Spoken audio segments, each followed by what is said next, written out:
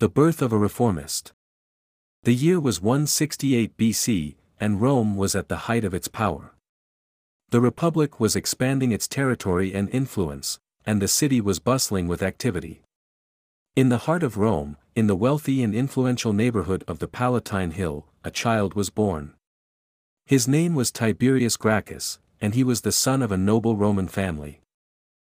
Tiberius' mother was Cornelia, the sister of the great Roman general and statesman Scipio Africanus.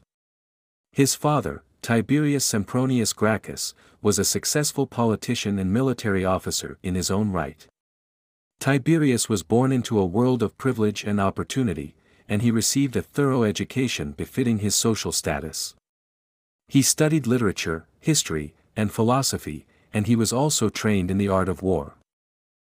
As a young man, Tiberius followed in the footsteps of his father and uncle and joined the Roman military.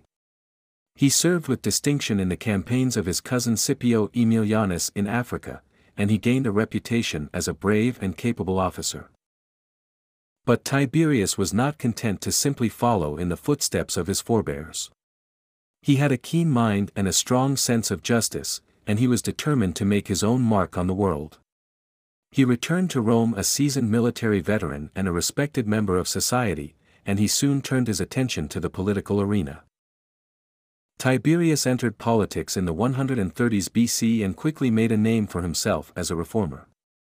He was deeply concerned about the social and economic inequalities that plagued the Roman Republic, and he was determined to do something about it. Despite fierce resistance from the political establishment, Tiberius was able to pass a series of ambitious reform measures through the popular assembly, earning him a reputation as a champion of the people. But Tiberius' reforms were controversial, and they made him many enemies. He faced opposition from the Roman Senate and the wealthy landowners, who saw his measures as a threat to their power and privilege. Tiberius was a man of conviction, however, and he was not afraid to stand up for what he believed in.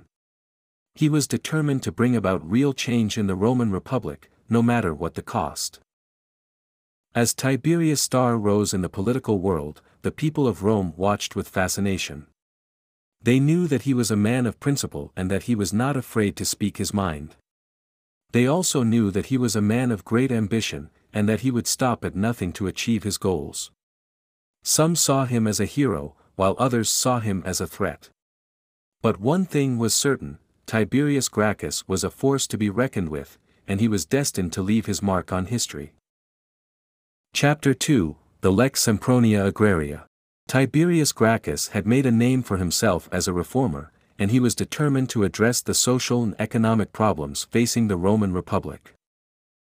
One of his most significant proposals was the Lex Sempronia Agraria, a measure designed to redistribute land from wealthy landowners to poor citizens. The issue of land ownership was a pressing one in ancient Rome. A small number of wealthy families controlled much of the fertile land in the Republic, while the majority of citizens were landless and impoverished. Tiberius saw this concentration of land as a major source of social and economic inequality, and he was determined to address it. The Lex Sempronia Agraria was a radical measure, and it faced fierce resistance from the political establishment. The Roman Senate and the wealthy landowners saw the proposal as a threat to their power and privilege, and they worked tirelessly to oppose it. Despite this resistance, Tiberius was able to pass the measure through the popular assembly, thanks to his rhetorical skills and the support of the common people. The Lex Sempronia Agraria was a major victory for Tiberius and a landmark moment in Roman history. It marked the first time that land had been redistributed in the Republic, and it represented a significant step towards addressing the social and economic inequalities of the time. Tiberius' efforts to bring about real change in the Roman Republic had paid off, and he was hailed as a hero by the common people. But Tiberius' success was not without its costs. His confrontational style of politics had made him many enemies, and he faced fierce opposition from those who saw his reforms as a threat to their power and privilege. Tiberius knew that he had made powerful enemies, but could not avoid tragedy. During this time, Tiberius Gracchus was engaged in a power struggle with other Roman politicians who opposed his reforms.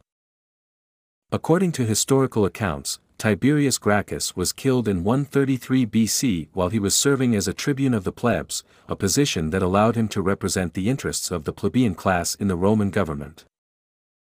On the day of his death, he was attending a meeting of the Roman Assembly, where he was planning to introduce a new land reform bill.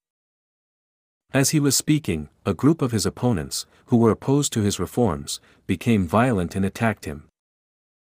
He was beaten to death with clubs and his body was thrown into the river.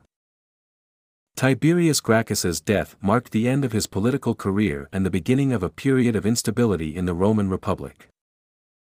His reforms, however, would eventually be implemented by his brother, Gaius Gracchus, who also served as a tribune of the plebs and continued the work of his brother.